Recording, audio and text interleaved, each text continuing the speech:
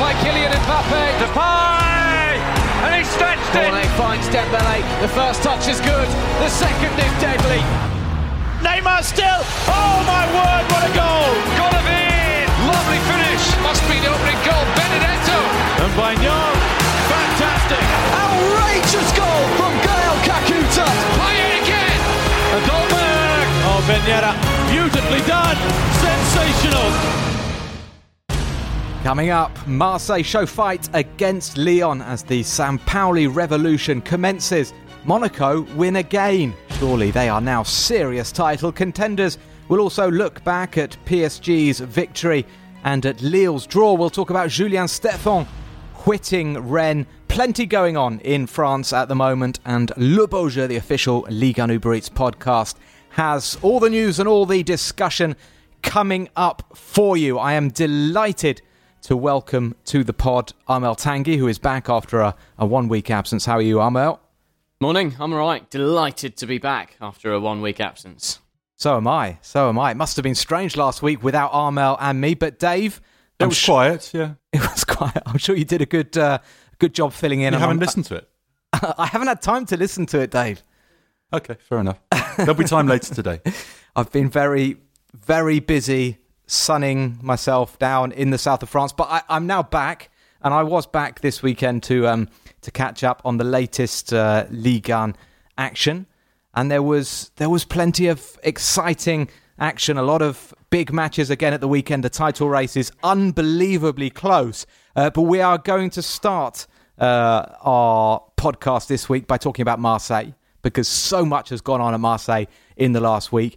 And they had the small matter of an Olympico on Sunday night, Marseille versus Lyon, two huge rivals. Andy Scott commentated the game from the Orange Velodrome. For Depay for Paqueta. It's left by Aouar, expertly done, and it's an expert finish from Karl Toko Ekambi. Lyon take the lead. Milik up against Lopez. And he scores it. And Marseille are level. Well, they got the break with the penalty award. And a striker as prolific as Arkadiusz Milik was not going to turn down the invitation. With the new president, Pablo Longoria, watching on.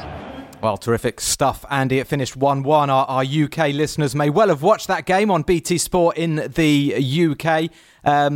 David Crossan, 1-1. And ultimately, we'll look at that and see it as a good result for Marseille, who are struggling, but under Nasser Largué, they've become resilient. They've drawn a lot of their games under the caretaker boss, and I think overall they certainly deserved the point from last night's game. And Nasser Largué has given a bit of pride back to the club, and you can see that in the performances. The players are running harder than they were at the tail end of the Andre Villas-Boas era, and he's going to be quite happy to fade back into the background now and go back to his job at the academy as Jorge Sampaoli comes in. And Sampaoli is charismatic, and that's given the whole club a lift. And we saw this back in 2014 when Bielsa was appointed, and that was revealed in the April, sort of 5 games from the end of the season. And Marseille is the sort of club that needs something to cling to and gives the supporters something to cling to. This time, the new coach is coming in with still a fair bit of time to go, about a third of the season left, and we'll be here for the rest of the season before attacking the next campaign. What he'll need now is big support from the new president, Pablo Longoria, as they have to overhaul the squad. But no, a good point for them last night, and great for them to have Milik back just in time for Sampaoli arriving. He's got 2 goals in 2 games. I'd almost forgotten that he joined, actually, because he's been out injured since scoring that first goal against Lens, I think it was. Yeah, Dave, just to give our listeners a recap in case they haven't followed the sort of soap opera that's been Marseille in the last week. We've had Nasser Largué in charge for a few weeks since Andre Villas-Boas left the club. Jacques-Henri Hérault, the president, who has been under fire for quite some time from the supporters, was stood down from his functions as president and has been replaced by Pablo Longoria, who is younger than Steve Mondonda, younger than the club captain, just 34 years of age. He's the sporting director. He's, by all accounts, a very talented recruiter, but a huge job now. He is the president of Marseille. Jorge Sampaoli has been confirmed as coach. He hasn't yet arrived in Marseille. He's expected in the next couple of days, having just finished his stint with Atlético Mineiro in Brazil. And yeah, that was essentially probably Larguet's last game in charge. We'll have to see if Sampaoli is on the bench on Wednesday. Marseille have got a huge game against Lille. But I spoke to a Marseille supporting friend of mine yesterday saying, are you looking forward to the game? And he said, yeah, I am actually, because now we can start supporting Marseille again now that Jacques-Henri Hérault has gone. And Armel, there is a feeling that there's, a bit of a release in terms of the pressure and in terms of the hostility that's been surrounding the club. Yeah, the fans got what they wanted. They can all follow Marseille on Twitter again now, because that's how you protest in 2021, is you unfollow the club's official account to show your discontent. Or go to the training ground and force the postponement of a match against Rennes. Yeah, I think in France they found some pretty creative and not always very advisable ways of protesting. But I did find that quite an interesting way of the Marseille fans outside of France voicing their discontent in this current period, where it's very difficult to show that in person. But yeah, definitely now that Hérault is gone, the fans have won their battle as such, and as your Marseille supporting friend said, can now get back to actually getting behind the team without feeling like they're doing something against their own will. So it's nice. It's nice to know that Marseille and their fans are reunited again, and good that they managed to get a point against Lyon, and that will help stabilise the route that's being built for Sampaoli. Yeah, Sampaoli's got a massive job, hasn't he? You look at the league table; it's not as bad as you may think for Marseille, given the last couple of months and the difficulties they've had. If they win their game in hand, I know we've been talking about Marseille and their games in hand pretty much since the beginning of the season. But if they've got one game in hand now, win that, and they are fifth, which would be good enough for Europa League qualification, if I'm not mistaken. So, there's something to build on. Of course, there is some quality as well. Dave, you touched on Milik. I think having that presence in attack is going to change a lot of things for Marseille. And perhaps, having a new coach who has a certain reputation and is demanding as well. The players are going to want to impress him. Can we expect a real upturn from Marseille between now and the end of the season? You'd expect them to get better results than they have done in the latter end of the Villas-Boas period, or even under Larguet. I think Thauvin will be playing for his next move because he's not going to sign a new Marseille contract, so he'll want to work on his stats between now and the end of the season. Payet will be watching to see whether he's being too greedy with the ball.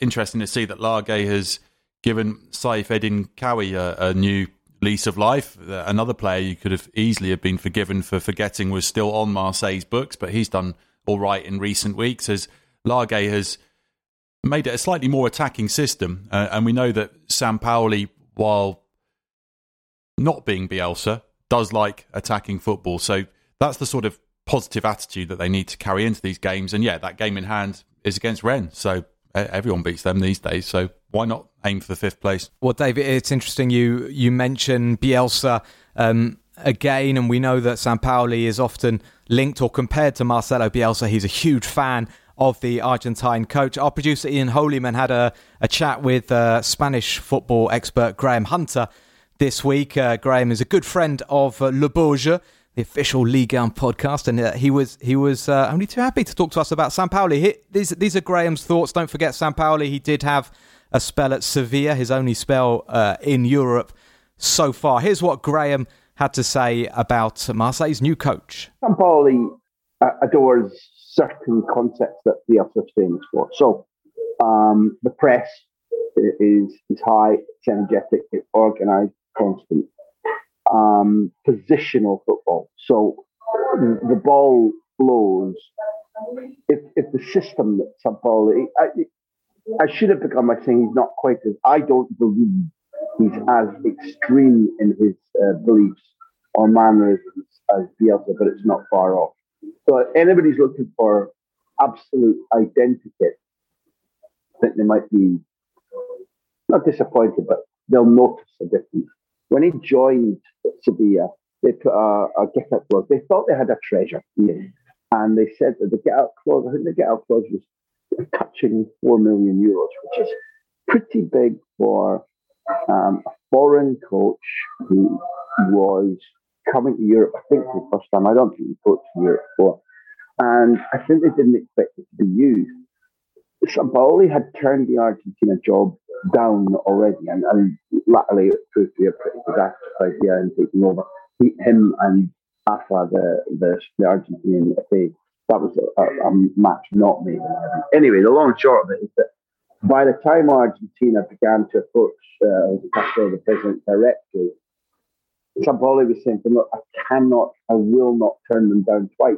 Well, it's going to be fascinating to see if Sampaoli can get a similar sort of reaction from the Marseille players and the Marseille fans that Bielsa did, because it was quite electric at times under the Argentine at the Velodrome. And it's certainly going to be interesting. I think people are sceptical. No one's quite sure what to expect, but it's certainly one to keep our eyes on over the coming weeks. Armel, 2 points drop for Lyon. I think it's fair to say that, even though, away to Marseille is not an easy fixture, but they looked by far the better team for the first half hour. Toko Ekambi with that goal after a brilliant move. Aouar and Memphis Depay were sparkling. But they just sort of lost the thread a bit after that handball from Paqueta and the penalty they conceded. Paqueta perhaps harshly yellow carded. We're all going to be going through the rules for handball and the different punishments.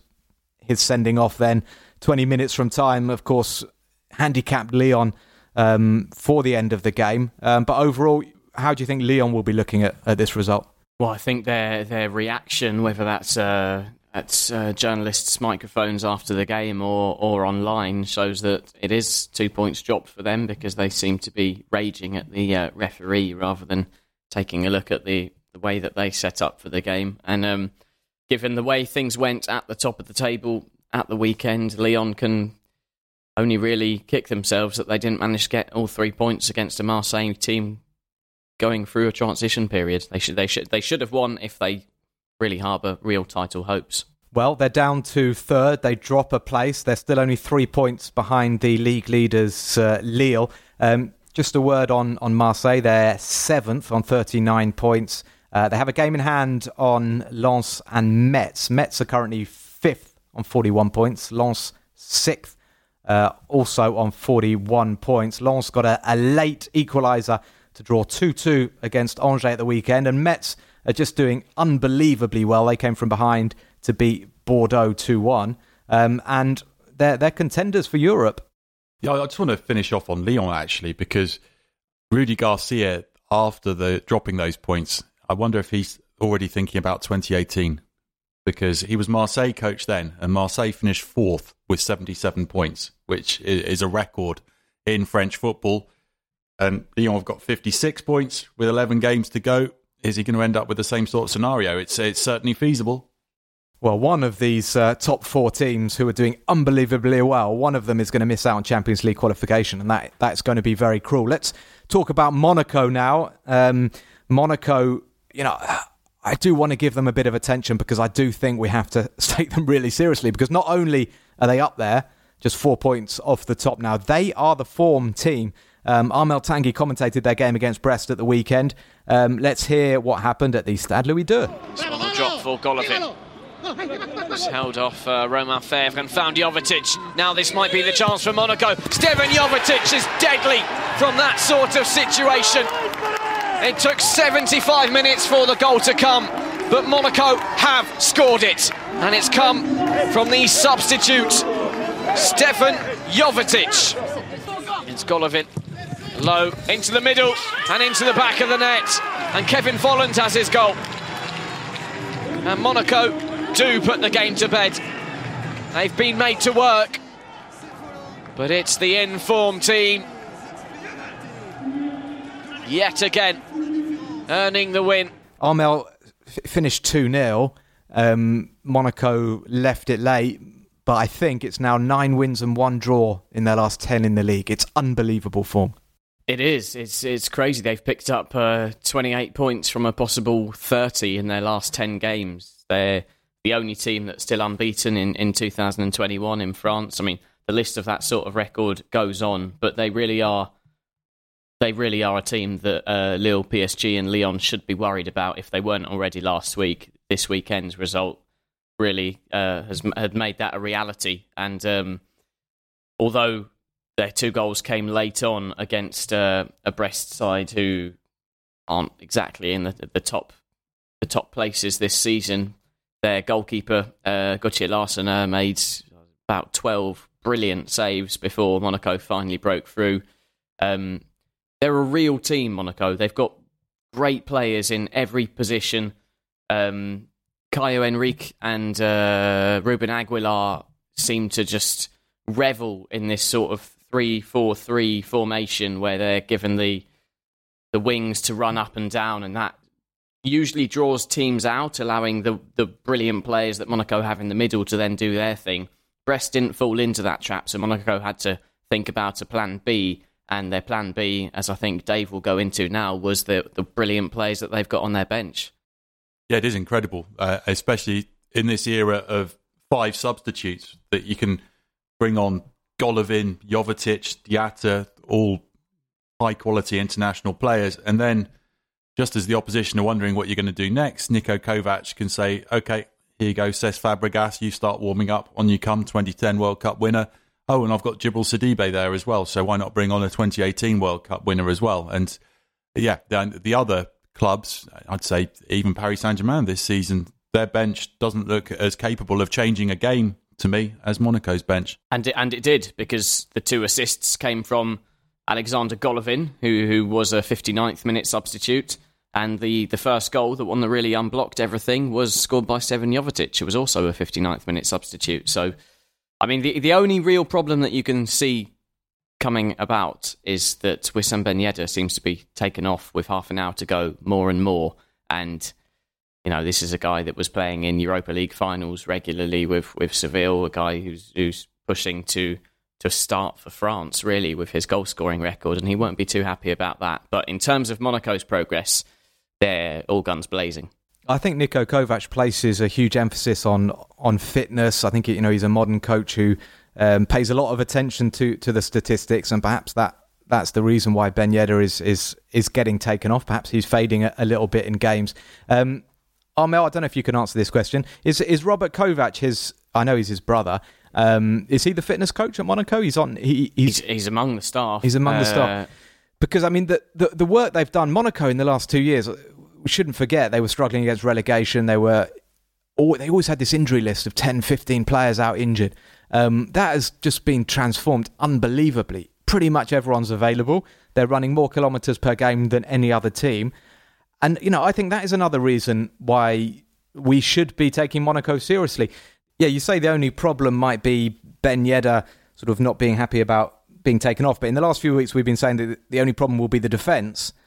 And I was just wondering what you thought, because this tweak, you mentioned that the wing-backs have been really good. This tweak of bringing Axel Disasi back in and playing with 3 centre-backs, Disasi, the slightly slower but steadier Maripan in the middle and Badiashile on the left, it's perhaps giving them that solidity they were lacking. I think it's mainly that Maripan has been undroppable because he's now the top scoring defender in France, and that Axel Disasi, who was named vice-captain by Kovac at the start of the season, is clearly training well, clearly a good influence on the team and deserving of his place. So if you can still fit in your wing-backs into a formation where you're happy with the team, for me, Monaco looks stronger this way. Fofana and Tchouaméni do a wonderful job in the middle. I can't really pick too many faults in their team at the moment. Keep your eyes on Monaco as well in the coming weeks. We're going to move on to Lille now, the league leaders. And by the way, we're going to give you a second opportunity to enter our competition to win a Timothy Weah shirt, the American international who plays for Lille. You can win his shirt. Do stay tuned. We'll be reading out the competition a little bit later in Le Beau Jeu. But let's hear what happened between Lille and Strasbourg. I commentated this game from the Stade Pierre-Mauroy. They're in trouble here, and Strasbourg have opened the scoring with a Jorge. Well, he very often only needs one chance, Ludovic Jorge, and the Strasbourg hitman, with his 11th league goal this season, Lille are in a spot of bother here. Andre's cross towards Font. Oh, and Jose Font, the skipper, has got Lille level. Well, he's been an inspirational figure all season, Jose Font, mainly in defence, but this time he has shown his quality at the other end of the pitch, and that is such an important goal for Lille. Yeah, so Jose Font to the rescue for Lille. It was a really tough afternoon for Les Dogs. And, you know, I've been saying that in the last few weeks. I'm a bit worried about them. They've looked disjointed. They went out of Europe against Ajax on Thursday night. And even though Christophe Galtier made 7 changes, there was a bit of a lack of freshness about them. Well done to Strasbourg, who have struggled defensively this season, but set themselves up in a very organised fashion, made life very difficult for Lille. Well done to Ludovic Ajorc, who is having a fine season and is a very good footballer. He reminds me more and more of Olivier Giroud every time I watch him. That strong aerial presence, that left foot, he took his goal really well. But, you know, we questioned whether Lyon would see it as 2 points dropped. Lille definitely see it as 2 points dropped, even if they equalised in the 86th minute. Jose Font, the captain, who is such an impressive leader for them this season, he was really unhappy at the end. And Dave, I think it's maybe time to start worrying. If you look at Lille's last 3 home matches, 0-0 against Brest, didn't get a shot on target, lost to Ajax 2-1, and now this 1-1 draw against a lowly Strasbourg team.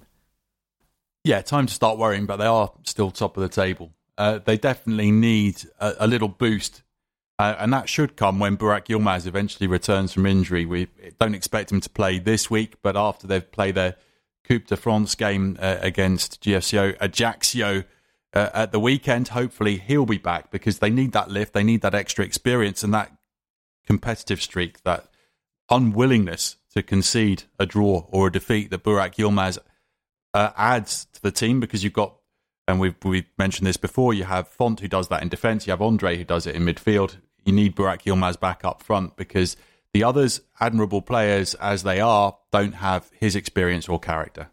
And perhaps Renato Sanchez, you know, I mean, I'm not quite sure what's going on with him, because it's been several weeks now that I've been saying Galtier's easing him back from injury, but they need him to be playing regularly now. And he didn't even come on. They brought Checker on in the second half and he improved things. And I think they're wary with Renato Sanchez. I covered their games against Ajax, and there's some interesting quotes that Galtier says about Sanchez and his injuries. He says it's to do with tension, that he wants to win so much that his muscles get tense and he ends up getting injured. So that's quite an insight into Sanchez's character. But because both Andre and Checker were suspended for the first leg against Ajax, Sanchez had to play 90 minutes. He played a long time against Ajax again in the second leg. So Galtier, while they were playing twice a week, wasn't going to risk him. We should start seeing him play every game once they get back to playing once a week.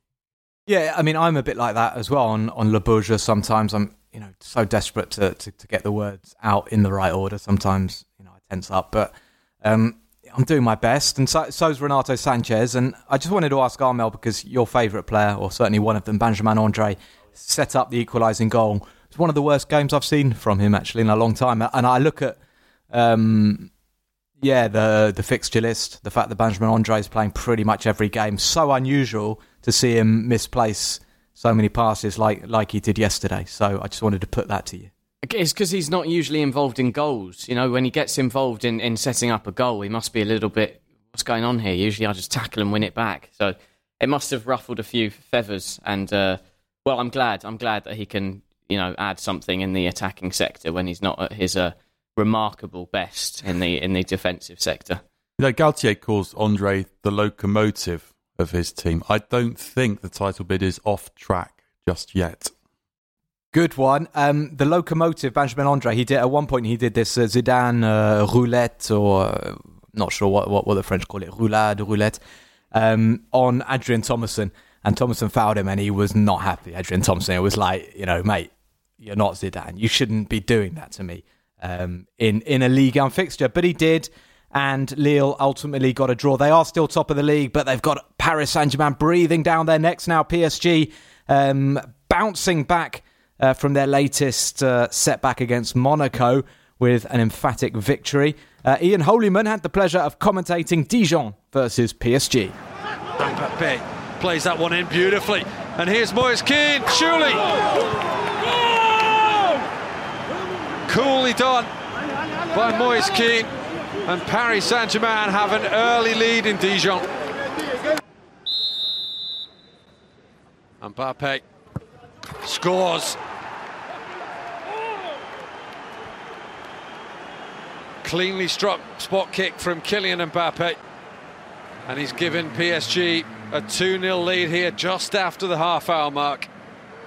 Draxler, nicely done to his former Schalke teammate Kehrer. And inside for Mbappé to finish. Beautifully done. Number 18 of the league season for Kylian Mbappé. Draxler with the corner.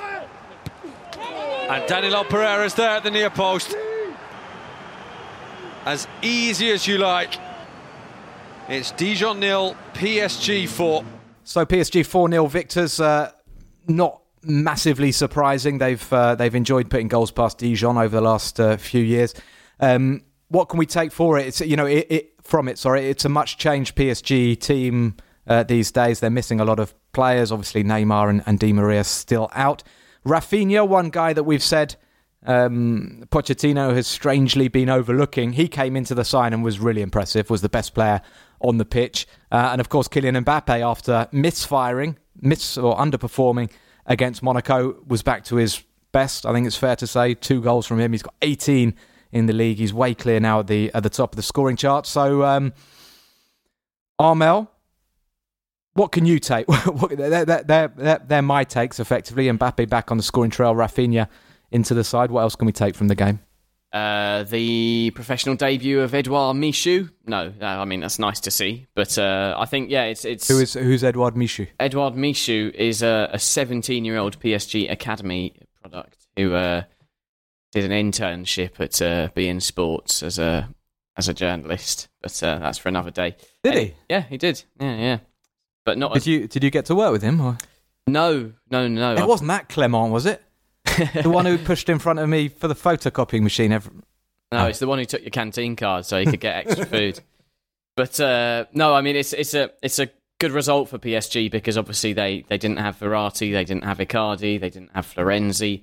They needed to change things up a little, and they've obviously got it's nothing new for PSG, but a run of games every 3 days now. So to have like Danilo Pereira scoring his first goal for the club, to have Rafinha coming in, and not that I ever doubted his talent, but was able to prove his worth to Maurizio Pochettino, to have Kehrer have a decent game, who's often criticised by PSG fans. It's positive, and to come back to Edouard Michou, because that's where I started, it's nice to be able to bring on a 17-year-old when you're 4-0 up in a period where you've got plenty of games coming through. Dijon are terrible, though. That's 7 defeats in a row, and they're rock bottom of the table. They're gone, basically. They're 9 points behind anyone else, second bottom. So it's one of those games. They've just got to go out and win the match. Can't do any more than that. Don't want to pick up any new injuries. Good for Mbappe to extend his lead at the top of the scoring chart, move on to the next game. I'm sure Pochettino would have said that at the final whistle, because they're off to another one of his former clubs, Bordeaux, in midweek. Yes, that will be interesting. There are some fascinating midweek games on Wednesday night. We'll talk about them at the end of the pod. We're going to talk about what's happening at Rennes as well. But time for the competition that I promised we would be bringing to you. Dave already read the clues out last week, but another opportunity for you. We've had some good answers. We've had some not so good answers. It's harder than usual, I have to admit. Our producer Ian Holyman has really dug deep here. But the prize, a Timothy Weah Lille shirt, it's worth digging that bit deeper into Wikipedia or wherever you guys look for the information. Perhaps you know it already. Anyway, here we go. These are the Deja Who clues. 3 clues. They all have a link to Timothy Weah. You need to come up with the 3 players that we're talking about. So here we go. It's Deja Who time. We played against each other this season, but were once mates in a city that's so good they named it twice. Clue number 2. Once a PSG Youth Academy player, I shot myself in the foot for my career in France, but I have since found the right sort of target. And clue number 3. I played under our PSG boss twice, and previously had a keen interest in ceramics. It really does feel like Ian Holyman has had a bit of fun with these clues. If you think you know the 3 answers to win a Timothy Weah shirt, please do send us those answers either by email. No, send them by email. That's best, because otherwise if you put them on Twitter, people will see the answers. Send on email, league1podcast@gmail.com. We very much look forward to hearing from you. I think even if you don't know, I'd be delighted to hear who you think is interested in ceramics. So send in anyway, please. Yeah, all answers welcome. We also welcome your ratings on the different podcast platforms. It is it's a great support for us to get your feedback, to get your ratings, and it shows that that you are interested, that you're listening, and that you want this podcast to continue as much as we do. So before we go on a bon voyage, let's have a look at the other matches that we haven't mentioned. Reims 0, Montpellier 0. Enough said about that, perhaps. Yeah, I was listening on the radio to that one, and the commentator kept saying this is really entertaining. These two teams are playing really good football. He was watching the repeat of the 4-3 but in it's weird earlier. Because all the other journalists in the studio were going, but nothing's happened. There haven't been any chances. So anyway, I'm not quite sure what to make of that one. Lorient 2, Saint-Etienne 1. Lorient coming from behind. This is definitely worth a mention. Armand Lorienté, who...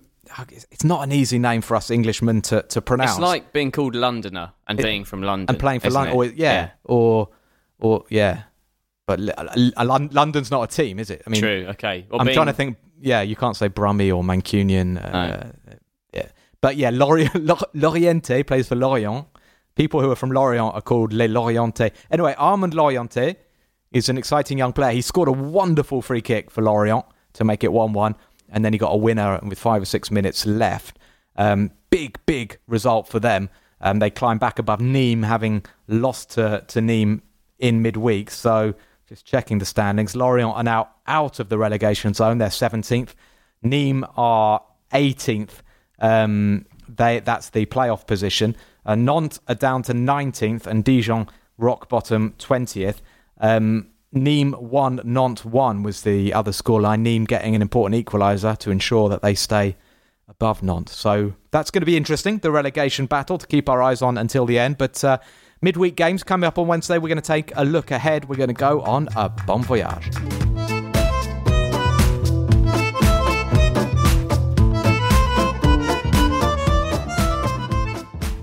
Okay, so 10 matches this Wednesday night before the Coupe de France takes centre stage at the weekend. Dave, I'll go to you first. Where do you fancy going this Wednesday?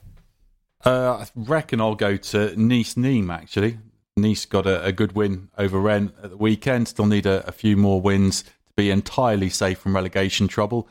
I like what Nîmes are doing under Pascal Planck, and I haven't seen in the flesh my favourite player, Renaud Ripard, this season. Plus, I need to be down in that part of the world for later in the week, so I might as well go early. Should be good. William Saliba made a mistake on Friday night. He played a pass to Martin Terrier, who scored an incredible goal for Rennes, but that's been... I thought you were going to say made a mistake signing for Arsenal. That's pretty much the only blemish on his copybook since he joined Nice. In January. By the way, lots of action on BT Sport in round 28. If you do live in the UK, you can watch Lille against Marseille on BT Sport at 8 p.m. UK time. That's 9 p.m. in France. In terms of the 7 o'clock matches, we've got Lyon against Rennes. That's 7 o'clock in France. You can watch that on BT Sport at 6 p.m. in the UK.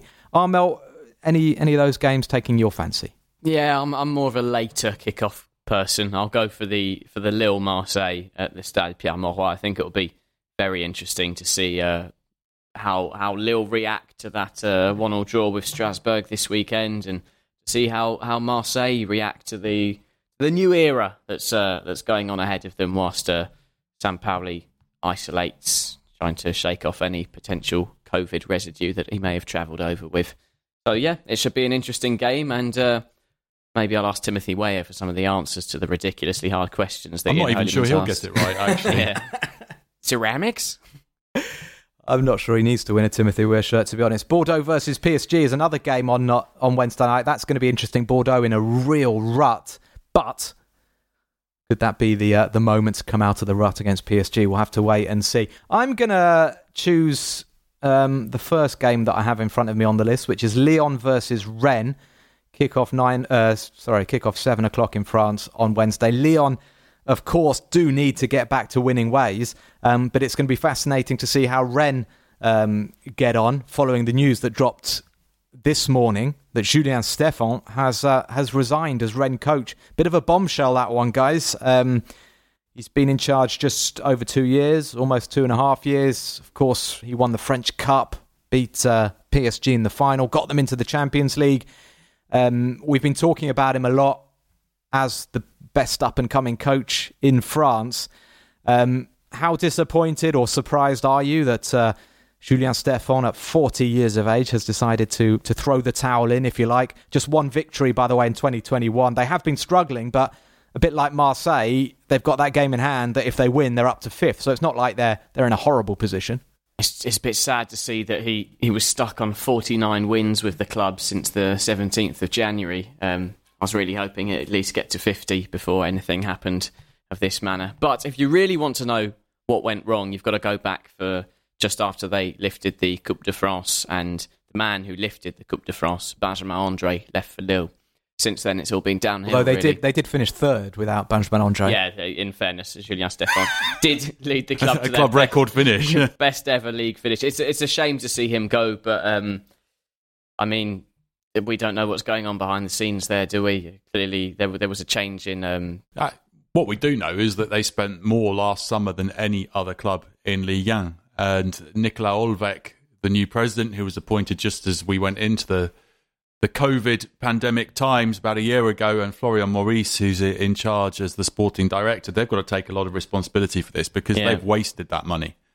When you spend 50 million euros or so on Martin Terrier, Serhou Guirassy and Jeremy Doku, you need more out of them than what they've got. They've only got 8 Ligue 1 goals from that trio this season. But it's hard. Camavinga and Nzonzi have disappointed. Who's been playing up to their true level? They did have that good run just before this awful run, but that was already masking their deficiencies. Yeah, but Jeremy Doku hopefully will come good. I mean, we were bigging up this recruitment. No, but they already had season. Rafinha, who was playing really well. Yeah, this is something that I wanted to touch on because Rafinha has looked absolutely brilliant in the Premier League for Leeds. But it's a farmers' league. What is the Premier League? Just look at Josh Madger. Yeah, you go there, 2 goals. No, bingo. it's interesting. It's interesting, but I was digging into this a bit at the weekend because somebody was asking me about Rafinha and what he was like in France, and I think he was potentially, just starting to look the real deal when they decided to sell him. Rennes made the statement that Rafinha had decided he wanted to go to the Premier League and, it's difficult to stand in the way of a player. When Rafinha actually talked for the first time, a month or so later, he said, Rennes told me that they wanted to sell and that they had a bid of 17 million. Rennes paid 21 million for him. They sold him for 17 million a year later. That, I don't know exactly what happened there, but that suggests that there are issues behind the scenes, that something's not right. We know there have been changes, presidents and sporting directors. But yeah, I think that suggests, and just going back to Julien Stéphan, I would say that I think his reputation is very much intact. I think he's still going to be regarded as a very hot young property in terms of a coach. And perhaps he's being clever getting out now and not letting this kind of deteriorate more, and perhaps Rennes finishing down in 12th or something.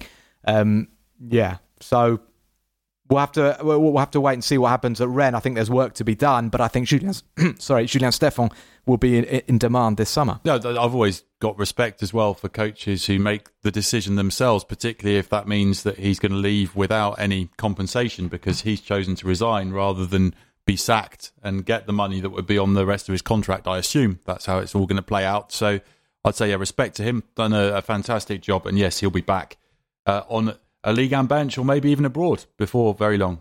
And in the meantime, we've got Philippe Bizeul, former Lyon employee. He'll be on the bench on Wednesday against Lyon. Any contenders? Do you want to have a little guess about who's going to be the Rennes coach? Just trying to think. I think Domenech's probably out the running. Christian Gourcuff back for a third spell at Rennes. Jocelyn Gourvenec, former Rennes player. That's not a bad call. Habib Bey is keen apparently to get into management. I'm going through all the Canal Plus pundits at the moment. Yeah, Habib Bey does an interview a week, doesn't he, saying he can't wait to get started. Hasn't been given a chance yet. And who knows whether they just want to go for a short-term appointment internally through to the end of the season and then actually take their time to think about it. Because in general, you don't get the best coaches available at this stage of the season unless you're offering them a massive step up, in which case they'll force a way through to leave their club. But off the top of my head, I'm struggling to think of someone that I'd want straight away. Potentially a good job, though. Good club.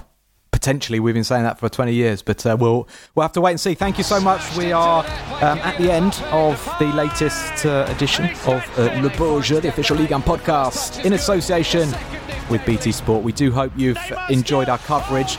Do your best to catch all of the action this Wednesday night. It should be absolutely fascinating. We will be back very, very soon. Have a great week from Armel Tanguy, David Crossan and me, Matt Spiro. It's au revoir et à bientôt. Oh, Vignetta, beautifully done. Sensation.